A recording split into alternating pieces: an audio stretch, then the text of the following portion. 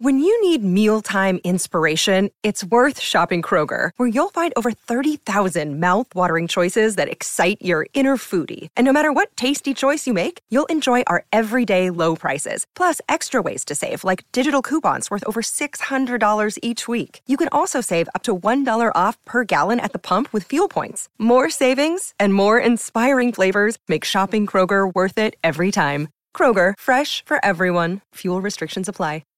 I'm doing a tour of London. I'm doing 12 theatres in London. Great. Coming to a theatre near you. I hope so. Hammersmith, Hampstead. Hammersmith, Richmond. that's where we'll come. Yeah. I just spilled coffee all over my... What do you do? You've kept very trim. Remember when we were doing that radio play? Cigarettes. Ah, great, brilliant. That's what it needs. Because we did that radio play, you were on funny green smoothies and things, weren't you? I've done all that, haven't you? Right. You didn't stick with that then? Sitting in this lovely room, looking at some beautiful paintings. It's called the sitting room, this. Is it? You see why? Oh, I see. Everyone's sitting down. I thought that was rather witty.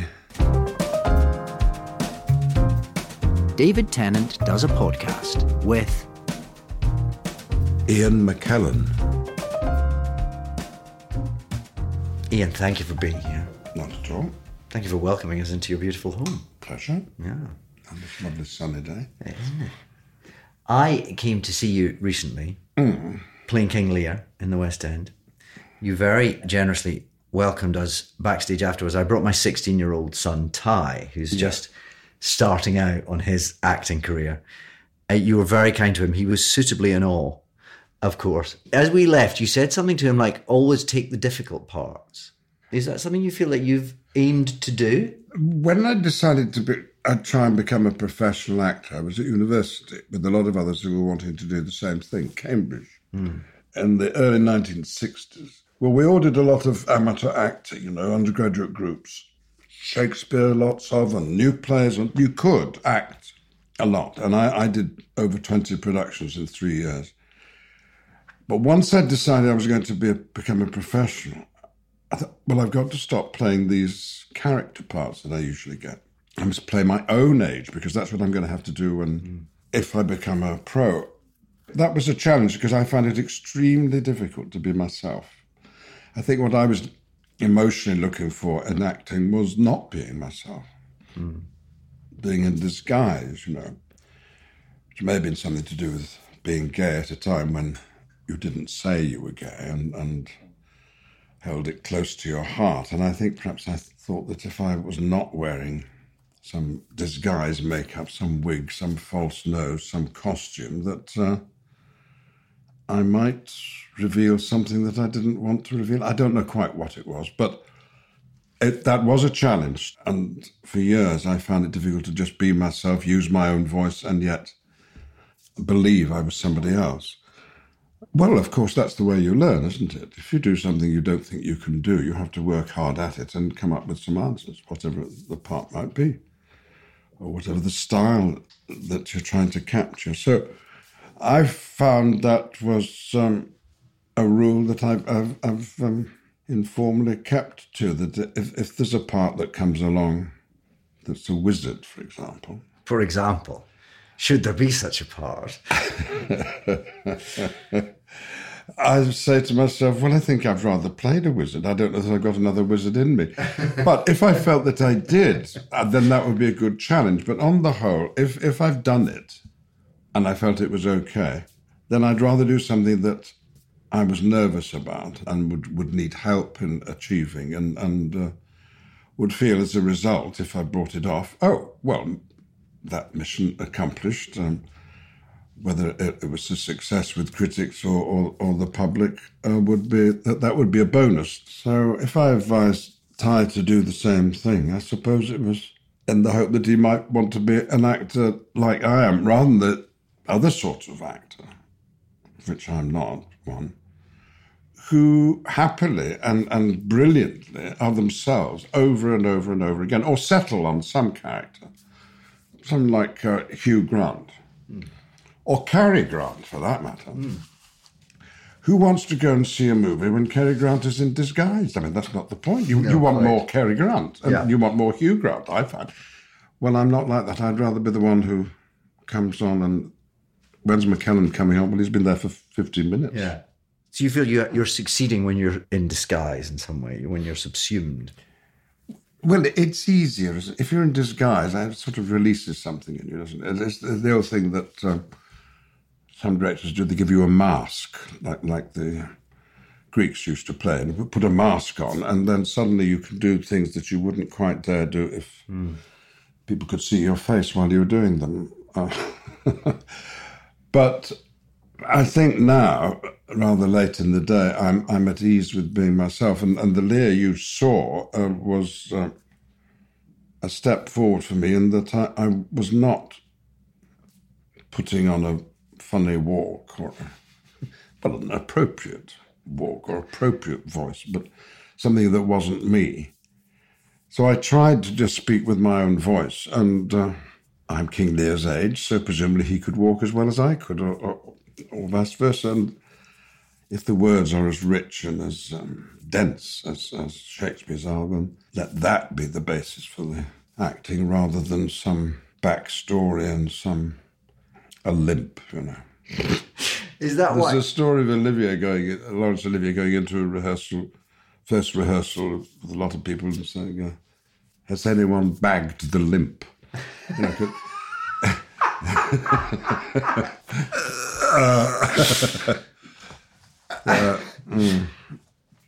So you started off trying to kind of cover yourself in limps and characters, and actually the journey has been back towards yourself. Yes, and coming out as a gay man very late in the day when I was 48 or something.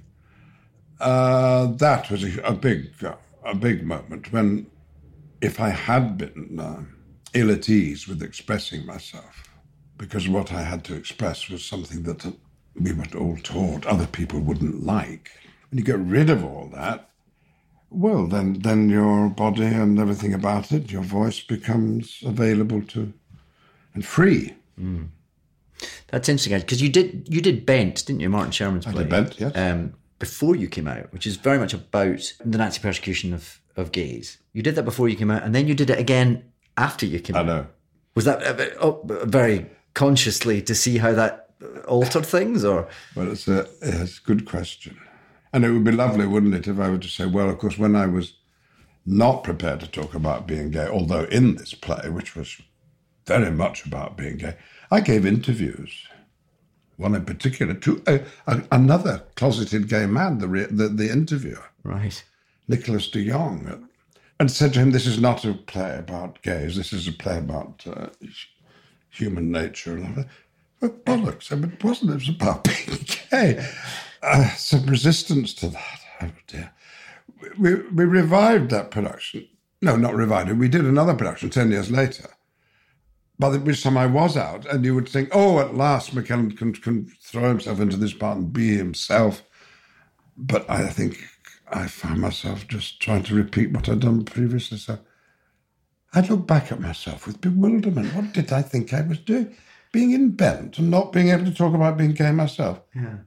That is the pressure that we all felt was on us. I think it's hard to I think within your lifetime that's changed so dramatically, hasn't it? That it's hard to now, especially for someone, for instance, of Ty's age, to sort of appreciate that was the world back then.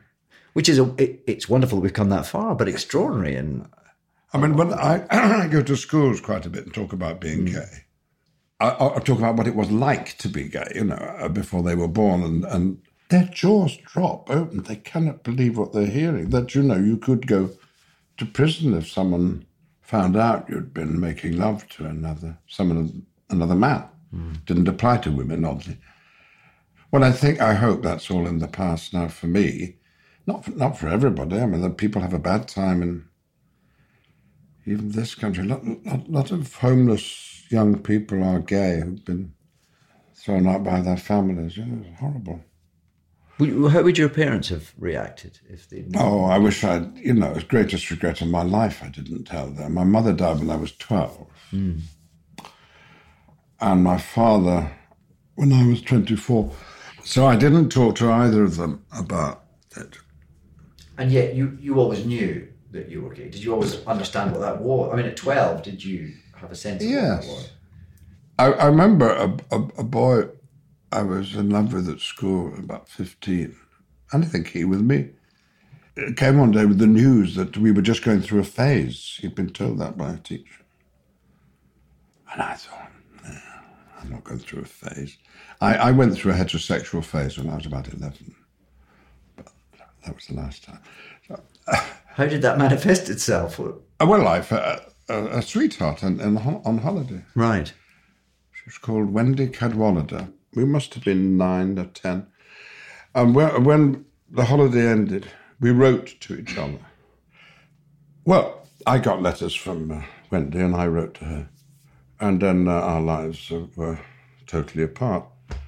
Until about a year ago, I was at the National Theatre seeing a play, and at the interval I saw this person advancing on me. And I thought, I'm going to have a conversation with somebody I don't know. But she introduced herself and said, I don't know if you remember me, but I'm Wendy. Oh. Wendy Cadwallader. I'm looking at a white-haired lady, grandmother, she told me. She's keen on the theatre. And I said, Wendy, well, I said, we used to write to each other, didn't we? She said, oh, yeah. I said, did you keep any of my letters? Yes. Have you still got them? No, the day of my wedding, I burnt them all, she said. My.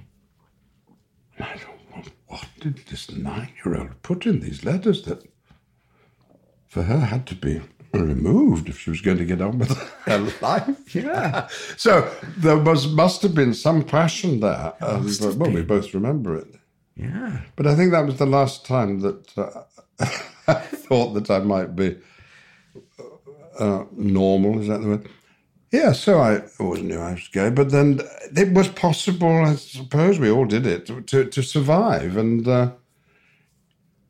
in a sort of secret life. Presumably growing up in Wigan. Wigan and then Bolton. And then Bolton. 2 towns close together. Were you aware of any gay people around you? No. No, my best friend at school was gay, David Hargreaves. He and I went everywhere together.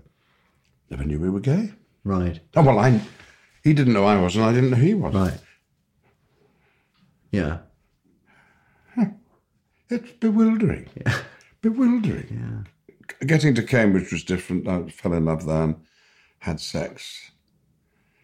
And thought, oh, well, I detected a network that it was possible to contact. And I think one of the reasons I was keen to become a professional actor was that I thought, oh, that's where I'll meet some other queers, as we called ourselves. That's proved to be the case. So there was a safe environment within Cambridge where you could be not entirely secretive about it. Yes. But I never saw 2 men being affectionate in public, even to the extent of holding hands or arms around each other, unless they were coming back from a rugby match. I mean, no gay clubs, no bars that I knew about, anyway. It was all secret handshakes and spending the whole evening wondering whether it's possible that this boy you were attracted to was also gay and working your way around it. Yeah. Oh. And breaking the law if you then... And knowing that the end result of any close affection would be that you would break the law. Mm. Oh dear, oh dear, oh dear. Well, that applies in a lot of countries today, and makes people's lives an unnecessary misery. Mm. But when you went to Cambridge, you didn't necessarily know you were going to be a professional actor. I had no intention of... What were you going to do? No, I was going to be an amateur actor. Right. Well, there are lots of them. And I was going to become another one. I mean, those are the actors I knew, really. I'd seen professional actors as a child, many of them, but I'd also been to a lot of amateur productions. I knew the people in them because some of them were teachers at school. And then I joined them as a kid and walking on in plays. So I knew it would be possible to hold down a regular job, but in the evenings act, as many wonderful amateur actors do. So I thought it was going to try and be one of them. What would that regular job have been? When you graduated from Cambridge, what would you have... Well, I might have become a very bad teacher. Right. I hadn't really got right. I wanted to be a chef. That was the first job I wanted to do. Then I wanted to become a journalist. I think I might have tried that, though it was difficult to see when you're outside the business. How on earth do you become a journalist? I mean, like young people say, how on earth do I become an actor? And I did apply for a job and was told to go away. I used to write little bits for the Bolton Evening News that were published. On what topic? It's for the Chit Chat column. Right. You were a gossip columnist, were you? Yes, but about things like a housewife in Boroughbridge heard the first cuckoo of spring yesterday and dropped the iron on her dog. Things like that, which I made up. Right. But, yes. Oh, the thrill of that, seeing my writing in print. Yeah. I mean, there's nothing like it. But I'd send these little things in, and the next day I'd go to the public library after school, queue up to read the Bolton Evening News, which was put up on sloping tables. You could read the daily paper. And I'd queue up for the Bolton Evening News, race to the Chit Chat column. Was I in there? Well, sometimes I sent in these pieces, and it was months later that they were used, but the thrill of it. So I suppose a journalist, and to be a journalist in the thick of it is a hugely important and influential job. I can imagine it would have been exciting to have done that. And I've done quite a lot of writing since, but it's always been non-fictional. It's always been reportage. So I think there's still a bit of me that would like to be a journalist. Report. Yeah. Tell it how it is, which is what we're trying to do now. Sure. But you didn't. You headed out into the world of acting. After a year, I got a great review in a national newspaper. Right. And I remember coming in that night to do the show. It was Henry IV Part 2. I was playing Justice Shallow. So playing a very elderly gentleman at the age of 20. Preparing to play Gandalf. Right. Sure. Long beard, pointy hat. And the friend at the Stage Door of the Arts, I could take you to the very flagstone where it happened. He said, I suppose you'll be getting yourself an agent now. Well, after that review in the News Chronicle. What's an agent? Oh, Ian, everybody has an agent. And that was it. Oh, I see, I'm going to become a professional actor. I'm good enough to be. If you spend your childhood, as I did, going to Stratford and seeing John Gielgud and Charles Lawton and Paul Robeson and Peggy Ashcroft, Dorothy Tute, Laurence Olivier, Vivian Leigh. It didn't cross my mind that I could ever be in their company, other than sitting watching them in the theatre. But then I'd had a wonderful review. Wonderful. And so that was illuminating. I'd never thought of it like that. If people ask me what you're going to do when you grow up, I'd say an actor. But I meant act. In your spare time? In spare time. Right. Do you remember seeing performances as a kid that were formative? Yes. Right. Like who? Yeah. Well, there were two crucial early theatre-going experiences. One was Peter Pan, not the only middle-class boy to fall in love with the theatre through Peter Pan. Well, I must have been 3, I think. We went to a matinee. I remember we had to leave early to get the train back home. Well, I was well prepared for it. Will it be a real crocodile? No, it won't. The first thing I noticed was the wires. I thought, this is ridiculous. 3. See the wires. See, it's not really flying at all. I missed the fact that Nana, the dog, was actually a smaller actor wearing a rug. I thought it was a real dog. But I remember we had to leave. We were in the dress circle, and I can see now we were just going through the door into the foyer, and I looked back, and it was a starry sky. It must have been close to the end of the play. And I said to myself, I'm going to have more of this. Well, same theatre, I think it was, in Manchester, big theatre, Palace Theatre, we saw for my mother's birthday, went to see Ivor Novello's latest musical. Now, Ivor Novello had a celebrity the like of which I don't think anybody has these days. He wrote musicals.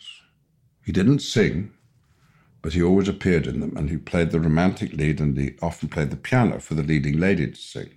He was very beautiful. And his musicals, before Lloyd Webber, before all that, they were operettas, I suppose. Sentimental, romantic, beautiful, people falling in and out of love. And King's Rhapsody, you can tell from the title the sort of shows they were, starred Ivor Novello. Now, he must have been in his early 50s because he died during the run of that show when it got to London, where Gone Granger played his son. Oh, wow. Well, when Ivor Novello bent, he was wearing a silk dressing gown, noble profile. He leant over the back of a sofa and handed a glass of champagne to Vanessa Lee, his leading lady. And I had the first erection that I remember having. And you knew it was about Ivor and not Vanessa.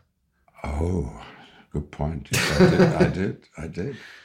But the idea of being an actor was I've always wished I'd done more new plays. I've done quite a few, but... Hey, it's Kaylee Cuoco for Priceline. Ready to go to your happy place for a happy price? Well, why didn't you say so? Just download the Priceline app right now and save up to 60% on hotels. So whether it's Cousin Kevin's Kazoo Concert in Kansas City, go Kevin, or Becky's Bachelorette Bash in Bermuda, you never have to miss a trip ever again. So download the Priceline app today. Your savings are waiting. Go to your happy place for a happy price. Go to your happy price, Priceline. It would have been nice, apart from Bent, which was a play that educated the world, really, about the ill treatment of gays in the Third Reich, Hitler's Germany. I haven't been in a startling new play, you know. I wasn't in Look Back in Anger. I wasn't in Waiting for Godot first time round. And those actors who have, I think, are very lucky to have be associated with perhaps a shift in the way theatre has developed. But acting, you do open yourself up as an actor, and you will discover in yourself good things, wonderful things, impressive things, but you maybe also uncover something which isn't very good, like not being helpful and not being attentive and not being a good colleague. Oh dear. Did you read your reviews, and do you read them now? Yes. Oh, right. I do. It's helpful for me to know what the general impression is. You pick it up quite soon that actually the show is not quite as good as everybody thinks it is, or your friends tell you it is. Yeah. A lot of times that it is, maybe. You hope there'll be something useful, but very rarely is, because, of course, reviews are not written for actors, but for audiences, aren't they? Do you not fear that you'll read something that will haunt you, some criticism or even some bit of praise that might... Yes, well, that can... Why do you not read them? I try not to, but you're right, it's hard to avoid, and you do get a sense of whether something is generally going in the right direction or not. But on the whole, a really good review in the sense of highly complimentary, a rave, is not ravey enough. You want more. Sure. But didn't they see what I was doing there? It's not enough to say I was majestic. In what way? The most majestic. There we go. But Harold Hobson, the actor who had said of my Richard II that when McKellen enters the stage, the presence of God is felt in the audience. That surely was enough for you, wasn't it? That was fine. But then when he said of the best thing about Ian McKellen's Hamlet is his curtain call.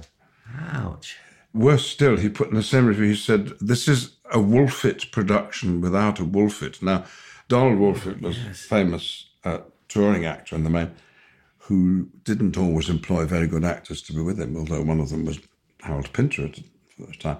And it was said, that I think it was not fair, that he employed lesser actors to make himself look better. So the productions were dreadful, but he shone.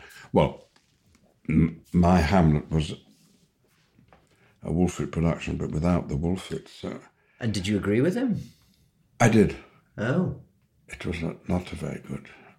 I was running alongside Hamlet. Right.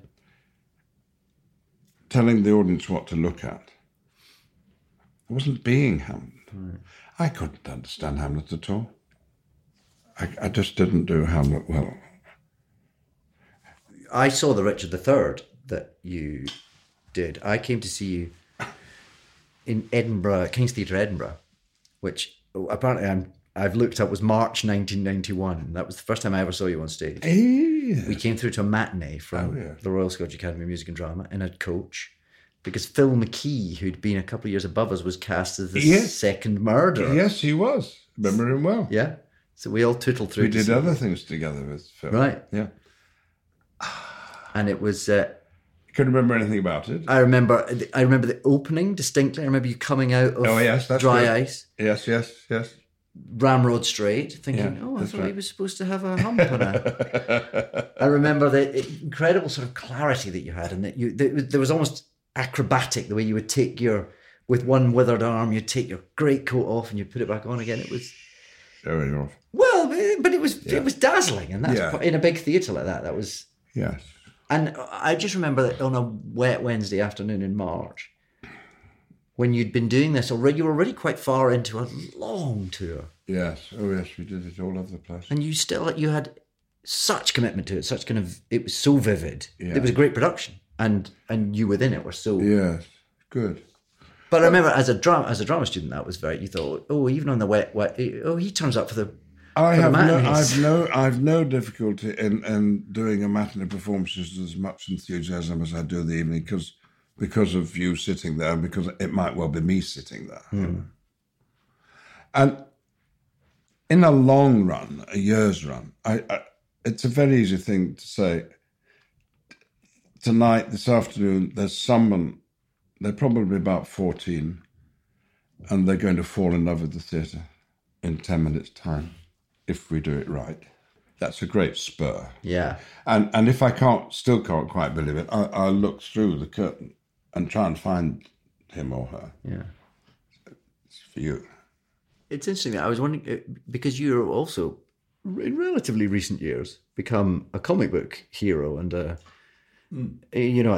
whole new generation. You're one of the most famous faces on the planet because you're Magneto and you're Gandalf and that. Peculiar. Do you think there's something about that kind of heightened world that classical actors are rather good fit for? Well, I know people do ask, is it difficult doing Magneto after Macbeth? Yeah. Well, no, I think the two help each other.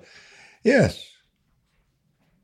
Yes, I think once you've done pantomime and once you've done Shakespeare, there can be few surprises. Your character flies, sure. Of course he does. Yeah. I don't find that a problem. He's still a real person. I understand him. Yes.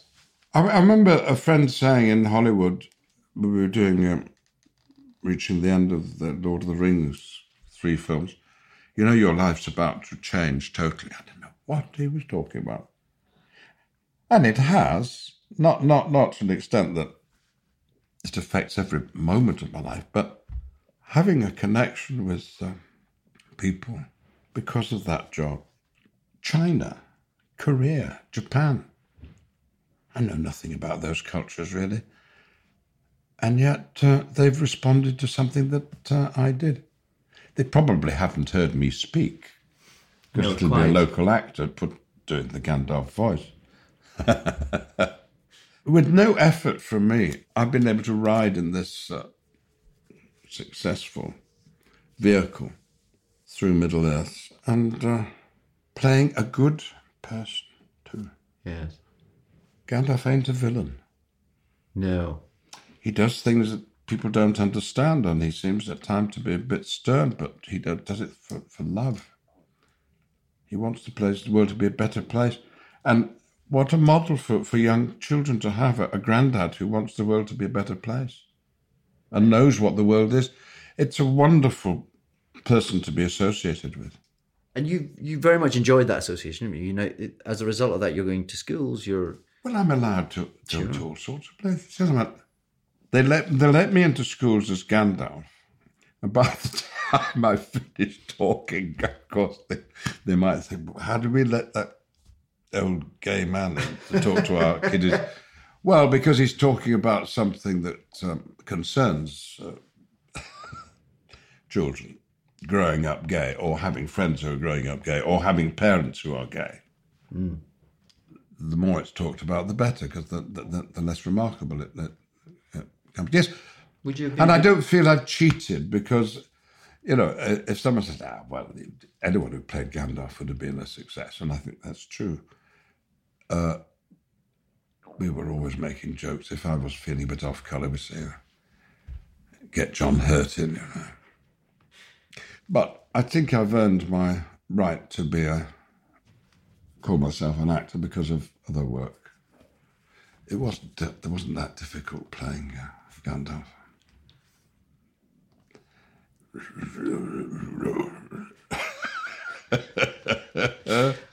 The facial hair it is lovely to have a catchphrase. I've got a catchphrase, you shall not pass. I've always thought it'd be lovely, wouldn't it, to be like Bob Hope or Morecambe and Wise. And as you walk on stage, they play your signature tune. I wish I had a signature tune. Thanks for the memory. But it's you know, again, I go back to Ty in your dressing room, who you know, and you very kindly took some of Lear's flowers from your dressing room table. Oh yeah, and you gave them to him. Will he keep those? Of course he will, forever. Yes. I mean, he'll keep the memory for the rest of his life. But that becomes very sort of, you know, and that sense of sort of handing something on physically as well as representationally, I think was very. Well, you know, I love actors. So vulnerable, so optimistic, usually so ambitious, and doing it with other people, and that young people want to do it. Now, you detect some young people want to be professional performers because they're so confident, and others, perhaps like your son, well, there's a lot of work ahead, but it's going to be worthwhile because you're going to be with people you like and who'll help you. Do you feel like a national treasure? I think you probably are now. I suppose I still am, but I used to be very shy. And to go to a party for me was misery, because I didn't feel I could talk to anybody. It's partly to do with being gay. When I should have been meeting new people, I'd be sitting in the corner longing for it to be over, you know. But now, I can walk into a room of strangers and almost anywhere in the world, and there'll be somebody who knows who I am and be happy to meet me. Well, that's a wonderful way for a shy person to go into a room now. Then half of them think I'm Dumbledore, which I'm not. I said to Mike Gamble, do you ever get mistaken for me? Because I'm often mistaken for him. Oh, yes, he said. He said that. They give me their wretched photographs. I sign your name, he says. So, you know, that's good for you as well. Yeah, people do get you confused. Yes, keeps your feet on the ground. Just one thing I want to pick up on, because you talked about being shy, and we've talked about the fact that you came out when you were 49, I think. Yeah. It's a lot of life to live before you did. But then when you did come out, you seem to have this anger and this articulacy. You became a sort of political advocate, apparently overnight.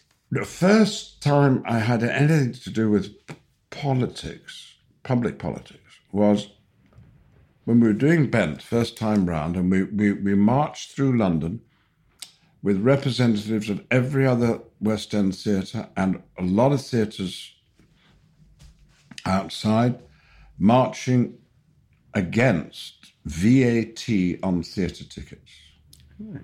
You don't pay VAT when you buy the collected works of Shakespeare, but if you go and see a Shakespeare play, you're taxed. This seems to be nonsense. And the commercial theatre and the subsidised theatre, writers, actors, stage managers, agents, we were all on this march. As we went back past the Arts Council, it was guarded by policemen. I thought, Arts Council should be at the head of this march. You represent us, not your paymasters. But we got to the Royal Opera House and somebody asked me to go and sit on the stage and speak and say something. And I found that I could. It just happened. I didn't prepare what I was going to say, I don't think. And I just made a few simple points and got a rousing reception. I just hit a chord. And it was the same when I came out. But in anything I said publicly about how the law should be changed and how it should be changed, I took advice. I often, my script was often underpinned by other people's point of view, but it was great fun. If you've had this dreadful secret, this negative in your life, which once you come out suddenly becomes a positive, what you've been frightened of talking about, when you can talk about it, you feel the relief. So I wanted to talk about how happy I was for myself. I mean, it was unfair on everybody else if they couldn't come out, and they couldn't come out because the law was dissuaded them from it. But being an actor, not being frightened of a big crowd, I could stand up in Manchester in front of thousands of people. Almost anything you said was going to be well received. And then you go and do a bit of things on. But I'd done enough chat shows to know how to handle David Frost. Anyway, I'd known David at Cambridge. He was an actor. So when he was interviewing me, I didn't feel there was much at stake. I could just be myself.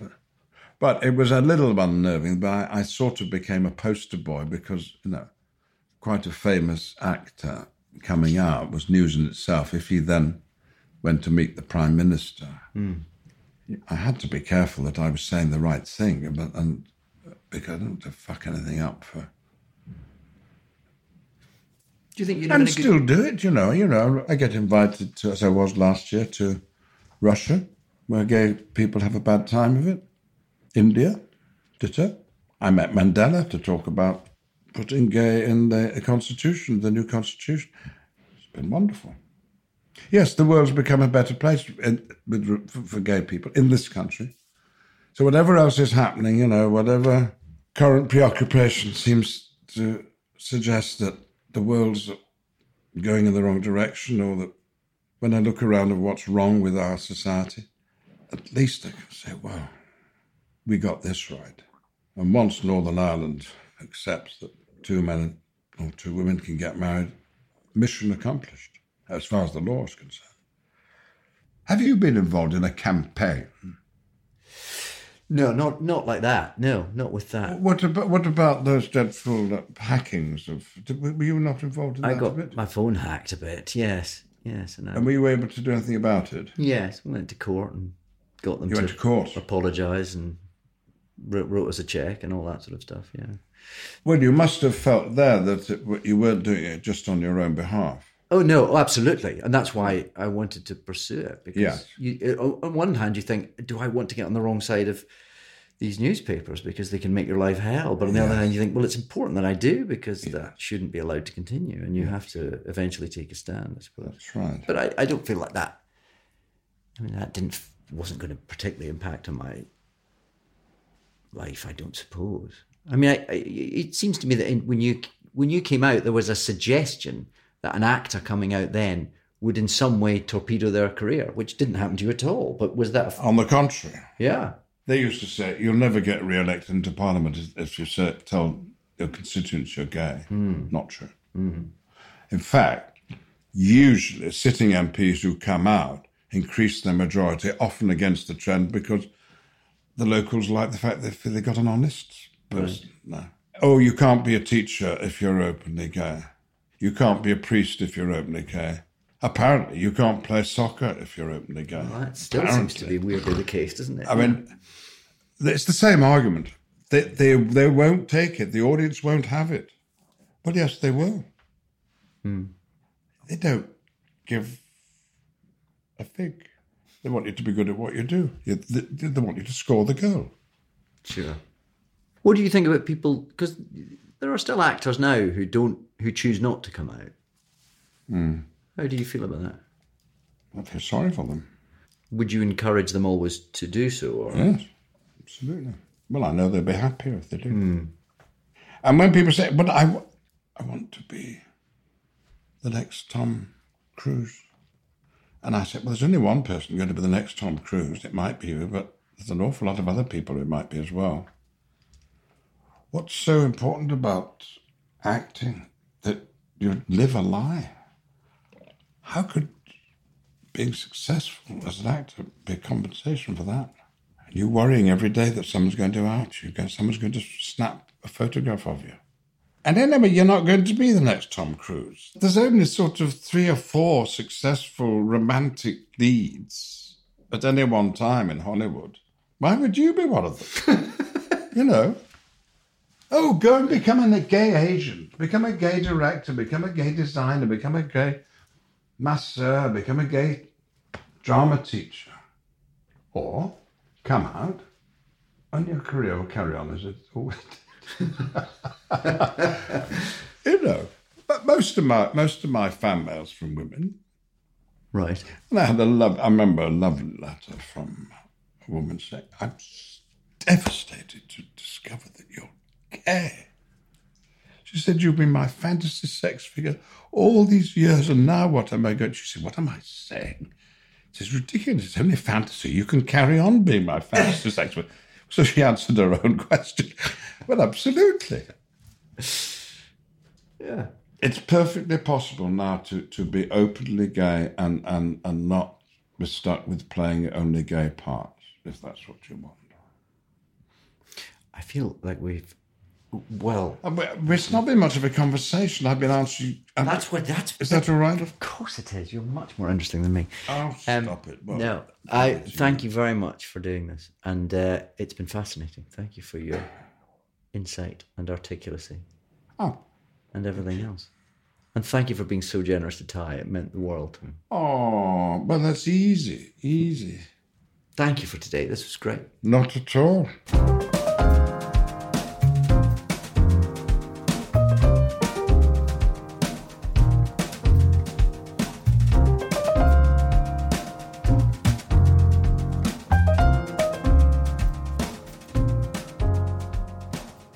David Tennant Does a Podcast With is a Something Else and No Mystery production.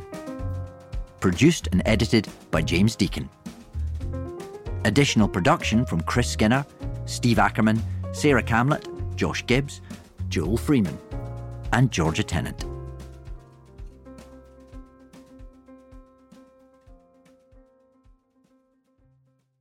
Next time. Jennifer Saunders, Joanna Lumley, Kate Moss, Gwendolyn Christie, me, Lulu. All these people walk into the pub and the dude is just like, wait, what? Like is happening here? Imagine a world just like our own, but importantly, not our own. Is it the alternate dimension, or are we? And does it have podcasts? The Last Post. Hi, I'm Alice Fraser, bringing you daily news from a parallel universe. It's a sweet, sweet dose of satirical news coverage, some of which will sound pretty familiar. He defended him, saying he broke the lockdown rules on a father's instinct. And I just think if Boris had shielded his as much as he's shielding Cummings, he might actually be in a position to give parenting tips. And some of it is just pretty weird. Air in space is becoming much clearer, Alice. And it's quite shocking because there is no air in space. It's empty space. So join me every single day alongside great comedians from around the world, including Andy Zaltzman, Nish Kumar, Tiff Stevenson, and Will Anderson. Good luck to you.